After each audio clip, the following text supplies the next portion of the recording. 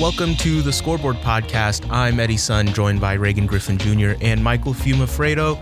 On this episode, we'll talk about the Trojans' much-needed wins against Washington and Washington State last week, talk about who has been the MVP of the team so far, and look forward to this week's action. So let's begin with their win against Washington. And this was coming off 3 straight losses. They returned home. During the game, they were down at halftime. They were down for a good portion in the game, and it seemed like if they lost that game against Washington, who is last in the Pac-12, and if they lost that game, that would could be spell disastrous. Yeah. And fortunately, even though Onyeka missed that game and then the subsequent game against Washington State, they did pull out the victory, 62-56. They pulled out the victory against Washington State, 70-51. So just some observations from those wins. Shout out to Isaiah Mobley, man. I mean, that dude, since you mentioned Isaiah or Onyeka being out, Isaiah was the guy that they tasked to go down there and bang down low with Isaiah Stewart the entire time. And that's a top draft prospect in this upcoming draft. Mm-hmm. And, for Mobley to handle him the way that he did, he still got his shots off. But for him to go just 13 points and 11 rebounds, for what you asked of him, I think that's about as good as you can get for a job from Isaiah Mobley, who's really not a big man. He's big in terms of his height. He's 6'10", but he's really more of a perimeter wing-esque player in terms of his play style. But no, he went down there and he played him extremely well, I thought. And I think that was ultimately the reason why the Trojans were able to come back and win that game was Isaiah Mobley's efforts, both on the offensive and defensive ends of the floor. Dude was phenomenal. Yeah, Mobley definitely played a great game. But I looked at how much this team has grown since we first saw them back in October and November. And yeah, well, obviously we lost to Washington earlier in the season, but just to come back and rebound the way that he did, the Trojans look like they can contend in the Pac-12 tournament and the NCAA tournament. And you saw that senior leadership that you wanted to see, especially down the stretch from Nick Rakocevic and Jonah Matthews. Those were the guys that came up with a lot of the big shots to close out that game. And that's what you really need to see from those guys, especially once we start talking about the Pac-12 tournament, March Madness. It has to be the guys who have been there and done that step up and take the lead and take the charge, really, in terms of really, closing out those tough games. And going back to Mobley, I actually think that because of his strength, like his sheer strength, he's a little heavier than Onyeka. Oh, yeah. As a post defender against a post threat like Isaiah Stewart, he might have been a better matchup against him than maybe even Onyeka. That's not to say Onyeka. Let's not get crazy. It's Onyeka Okongwu, but I do agree with you that he's really sneakily strong. And you look at a guy like Nick Rakocevic and you think, well, yeah, that's the center. But yeah, Mobley's, he's heavier than Nick Rakocevic. And he really showed his chops as a post defender on that day. He held him to what? 5 of 9 shooting from the field. And the fact that he's only putting up 9 shots says something. That's more telling than the percentage itself. But we knew this from a Mobley when he was coming into the season as a high recruit, that he was extremely skilled for someone of his size. Right. That's why he was a 5-star recruit. We've seen that it took him a while to get acclimated because I think the speed of the game was faster than he was accustomed to in high school. But against Washington, 10 points, 7 rebounds, 4 assists, a little bit of everything. Like he can be an offensive hub on the interior and stretch. I don't even think it was the speed of the game per se. It was just an awkward fit since you already had Rakocevic and Onyeka out there. And I almost think that in Onyeka's concussion, obviously you never want to see a dude go down and have to sit out games, but his being out has almost forced Mobley to step into that spotlight and become the player that we all thought he was going to be. And he's handling it all, with extreme class and grace. And he's really stepping up to be that guy, which is only going to help this team in the long run because we're going to need Onyeka and Isaiah and Nick and Jonah and Ethan to all be at their best. So, for Isaiah to step out and step up the way he has in recent games is very promising for this team. Yeah, definitely. We talked about his fit on the team and how he's going to play with a guy like Rakocevic, who's been on the team for 4 years. Now it's his senior year as a leader.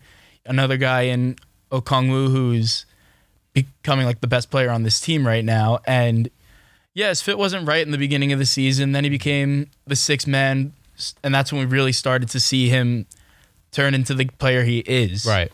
So now he comes back into the starting role, and I think he can definitely see a future where he's got league potential in a few years. Right. And I almost wonder if you're Coach Enfield, right, and you see the way Isaiah is able to play well off of Nick Rakocevic, I almost wonder if you look to Isaiah and an Isaiah and Onyeka lineup once Onyeka comes back, as opposed to a Nick and Onyeka lineup, because that fit's always been a little bit awkward because both of those guys want to consume the paint area, eliminating some of the spacing for those guys. If you get Isaiah Onyeka, I'd be interested to see what that looks like for this team. I think that would help on defense a little bit too, just because Onyeka and Rakocevic are both lanky guys. We talk about Mobley's strength and how that played well against Isaiah Stewart, and I think you definitely have a point there where you talk about how he would fit on the defensive side as well. I think the fit would be nice, but is Coach Enfield really going to tell a senior to in his final season to ride, go, especially go at the end of the season, bench, right? I mean, even then, because the scoring punch that Nick Rakocevic can provide off the bench, that could be something that they need, because off the bench, I'm not sure if I'm confident in a Weaver from game to game. He's shown his flashes, right? But on a consistent basis, I'm not sure if I can point to Elijah Weaver and say, hey, that's the sixth man. And even Isaiah coming off the bench has shown his flashes from a defensive standpoint and from a really just an overall gameplay standpoint, but I don't really see a scorer off the bench. But offensively they've been lacking off the bench. So that could be a source of that could be the way this team really becomes a cohesive unit. If you say, Nick, I need you to get these points off of the bench, still play your minutes, but just play it in a different, role as the sixth man. Let Isaiah step up and be that starting player. I think that works a lot better than playing Nick and Onyeka together. It's not necessarily an indictment on his talent. It's just saying this fits better as in terms of making this team operate. It was also good to see that throughout the game, the Trojans, like they did when they played Washington the first time, they really struggled with that 3-2 zone that Washington throws out there. And they still struggled during the game, but they really held in theirs, where they still shot 36% from the field, 25% from three, but they also held Washington to worse percentages. And it was good that they didn't let the same kind of things that brought them down in their first matchup, where they lost by 40, right? And they didn't let that get to them again. We don't talk about that game. Some other notable moments: DeMar DeRozan got his jersey retired. That was awesome. That was great. That was very awesome, especially to see all the former USC players come out here: Benny Boatwright, Chimezie Metu, Kevin Porter, and the students came out full force. Right? They were offering free jerseys, free DeMar DeRozan jerseys at the beginning of the game. The line stretched all the way out, past down the stairs and out towards the back of the stadium, which just that's I'm not sure if that's telling more of people wanting the free jerseys. I mean, even more important, they stayed through the entirety of the game for the most part. The student section was packed. I mean, the student section's actually been something that's been helping us this season. Shout out to you guys. I was watching during the Stanford game. People stuck through it the whole time. That was a great one. Down at 20 at half, and the student section was still standing on their feet to start the second half. Although we know someone who didn't stay for the entirety of the game. I had somewhere to be. Also, from Washington's side, Jaden McDaniels, who's also a NBA prospect, he's kind of been struggling in conference play, but he did have a really good game for Washington. The athleticism was off the charts. Of course, USC ended up winning the game, but it was cool to see him, an NBA prospect get some gameplay. Multiple NBA prospects, really. So against Washington State, a 70-51 win, a pretty big blowout. Daniel Utomi, 8 of 15 from the field, and again, without Onyeka Okongwu. 5 of 10 from three, too. Yep, contributions from across the board. Weaver with 11 points off the bench. So all of a sudden with 2 wins, whereas last week we were talking about, is this doom for the Trojans team? It's all of a sudden a very positive outlook yet again. What did I say last week? Relax. Okay, it was tough games, but ultimately those things, you have your ebbs and flows throughout the course of a season. This team has proven to be a good team, and there was no reason to panic or hit the panic button. I'm not hitting the panic button yet, but we do got to look at the upcoming schedule for the Trojans, where Colorado, Arizona, and Arizona State, all teams that they lost to earlier in the year. The Arizona games, those are going to be at home, but definitely this upcoming game against Colorado on Thursday is going to be, very important, especially if Onyeka Okongwu still isn't ready to go. Exactly. They're going to need Onyeka or, even Isaiah to step up big if he can't go, but Onyeka would be a big help in that game. No doubt. And these games will definitely be very important because they're the teams directly ahead of them in the conference right now. USC 3 out of fifth. The 5 teams I think that they play are sitting ahead of them in the standings right now, and they're really I think just a game back. Game or half a game. From the number 1 seed even. Yeah. So that. And USC is 5 right now, and getting that top 4 seed gives them a bye in the which would help my schedule out. So if I'm going out to cover it, that'd be great if they didn't have to play Wednesday. But this isn't about me. Let's talk about who you guys think has been the MVP of the team so far, halfway through conference play. I'll save mine for last. All right, I guess I'll start off, and I just checked how many games back USC is right now. We're 1 behind Arizona State and basically 1.5 games out of the first place spot. That's what I'm saying. It's so tight up there. Yeah, definitely. If they win against Arizona or Arizona State, that's 1-2 spots you go up. Mm-hmm. And who knows, maybe an upset of Colorado, it could be sitting at number 1. But I think when we talk about team MVPs, it's got to go to Onyeka Okongwu. He's leading the team in points, rebounds, and blocks with 3 blocks per game, which is absurd for a 6'9" player. And USC is top 15 in blocks in the entire country right now. Thanks to Onyeka. He's playing 30 minutes a game, which is tough for a big man as well. And when you look at who's had the biggest impact and made this team better, I think it goes to Big O coming in as a freshman and leading this team.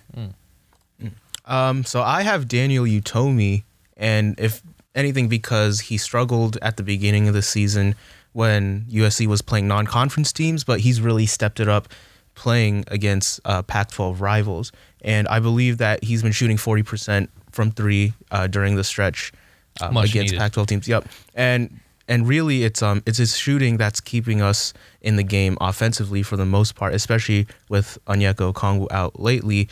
And even with him in, when there is an interior presence and they collapse the paint on them, there needs to be someone who hits shots on the outside. And Anderson has struggled to that point lately. Jonah Matthews has been on or off, but it's really been Utomi who consistently gets baskets outside. Yeah, and just a quick note before Reagan gives his big reveal on who his team MVP is. Who's it going to be? We talked about guys that are going to step up and have a couple streaky games. That's what Utomi's doing right now. He had 22 against Arizona, 15 against Arizona State, and then 23 on Saturday against Washington State. So if you continue that hot streak, I don't see this team losing. That would be huge. And you both make very strong points for your team MVPs. But let me tell you, here we go. It's Ethan Anderson. And I know the numbers won't back that up. You look at his statistics per game over the course of the season, that's not going to say or scream MVP. But I watch the games, and I see that offense does not run the same without Ethan Anderson handling the ball and facilitating things. Even though he doesn't put up the greatest stats, I know that, even there's a reason why he's starting right now. And that's because this team can't trust a Jonah Matthews or an Elijah Weaver or a Quentin Adlish to handle the ball and facilitate the offense. And there's a reason why he's playing, I think, the 4th most minutes per game of anyone else on the team. It's because he is the engine. No, I won't say he's not Onyeka is the engine that makes the offense go. But the Pistons, that's Ethan Anderson, man. Like the gasoline. Yes, he's the mitochondria. I'm telling you, Ethan Anderson, the mitochondria, the powerhouse of the cell. He's the powerhouse of the cell, and I hats off to what he's been doing, and being a 3-star prospect, coming in, really showing his stuff, and I think he has a very bright future ahead of him. And to me, he's what really makes this USC offense go. What I'm most impressed with him is that he got hurt and had to leave the game Thursday against Washington. It seemed like a pretty bad injury to his lower leg, and he was hobbling. And then he came back again on Saturday and played, starter minutes. Same thing that happened against UCLA. Mm-hmm. Same thing happened against. He's a very tough dude. Built. He's not the tallest dude, but he's huge. I've walked by him a couple times. He's a big dude. And that really helps us, both on offense and on defense. And one of my favorite plays, and they run this all the time, is that, beginning of the game, he'll pass it to the right, and then they'll set an off-ball screen, and he'll go catch a lob by the rim. And that happens, once every couple of games, and I really like that play. There's just it's the little things that he does that I notice that really helps this team. It pays dividends in the long run, almost like a Draymond Green, right? Yeah. You don't see in the numbers what Draymond Green does, but you watch the game and you notice, man, this dude's making a huge impact. That's the vibe I get from. I'll have to push back a little bit, because while I agree with you that he does bring the energy consistently game in and game out, it's that you still see flashes of that inexperience in his game. Oh yeah, the turnovers are killer. Yeah. I mean, leading the team with turnovers, and then also perhaps the shot selection isn't the best, 38% from the field. Yeah, and I guess to your point, you can say that when Anderson is playing well, the team does well. The problem is when he hasn't done so well in the, especially conference games, the team doesn't do well. So isn't that indicative of value? while Anderson might be integral to the team, you can't really say he's been the most valuable player. He's been on and off. When you tell me when he's playing well, they play well, and when he's not playing well, they don't play well. But the problem tells me that that's indicative of his value to the team, is it not? It does, but that means he needs to be playing well to be valuable. He's a freshman though, so let's give him a little. Yeah, he's going to be here for 4 years. Anderson dude out here. I'm not going to be you be hard pressed to find me give him a criticism. The turnovers are a thing, but I think that's more an indictment of how much he actually has the ball and facilitates things, because I promise you, if you had Jonah Matthews running point guard or Elijah Weaver, turnovers would be just at the same level, if not higher, because those dudes just aren't built. And that's not to say that they're not good players, but they're not point guards. Ethan Anderson's the only true capable point guard on this team, which makes him so important, you know? Good point. All right, let's look ahead to the upcoming schedule. We already alluded to the Colorado game on the road. That's on Thursday, and then Sunday against Utah. So, kind of a long travel to the. I guess I was about to say Midwest, but it's just the mountain time zone. Oh, Rocky Top. So Colorado, of course, they're the top in the conference. They beat us last time at Galen Center. This should be a tough matchup. We saw that they have a good combination of athleticism and interior size, and also some perimeter threats. So that should be interesting. And then against Utah, which is a team that USC beat but also struggled to shoot against. But that being said, they have struggled to shoot. They go up and down throughout the course of the season. That's my worry right now. Is if USC loses this Colorado game, how are they going to go into Utah on the road and handle that game as well? I mean, we've seen them step up in those certain situations, though. Even though they did lose against ASU, they played relatively speaking, a good game aside from the foul trouble, which I don't think is going to be repeated. But you do have a point. It could be a little bit tougher to go and win another game after having taken a loss to Colorado. But I'm not so sure they lose to Colorado.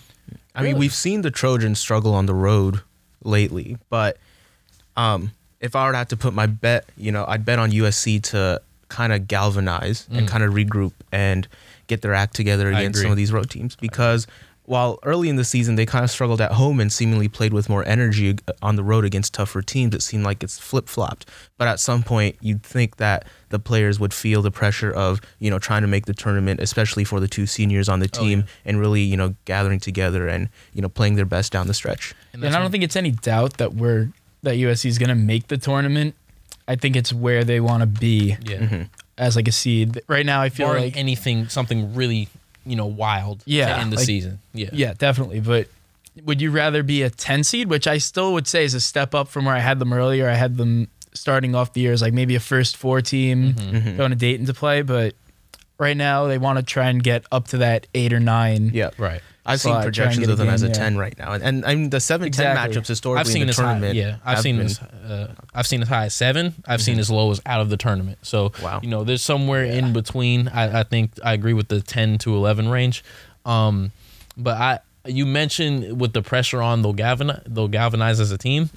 We've seen that time and again throughout the course of the season. This team has played, for the most part, their best basketball when the pressure has been on, in those close games, in those must-win games. In the second half. Exactly. In the second half, they've come together. And that's what I really appreciate most about this team is that, when the lights are on and the things really matter, and all basketball minutes matter, but when it's really time to ball, this team steps up. So I think that I agree with you. They will, it wouldn't shock me at all if they go beat Colorado or, Arizona or I should say. But all right. There's no reason to think that they can't finish the season 5-0. And just a quick storyline to follow in these next 5 games. Jonah Matthews is actually 10 3-pointers away from the USC record. Well, jack up threes, Jonah. Just keep on jacking them up. You have 5 games to get it done, right? Should be doable. We will see how the Trojans do in their road trip against Colorado and Utah, and get back to you next week with the Scoreboard podcast. I've been Eddie, joined by Reagan and Michael. Thanks for listening. Thank you for tuning in to The Scoreboard, a podcast covering all things USC sports. Be sure to check us out on Instagram and Twitter at ANN Media Sports. That's ANN Media Sports.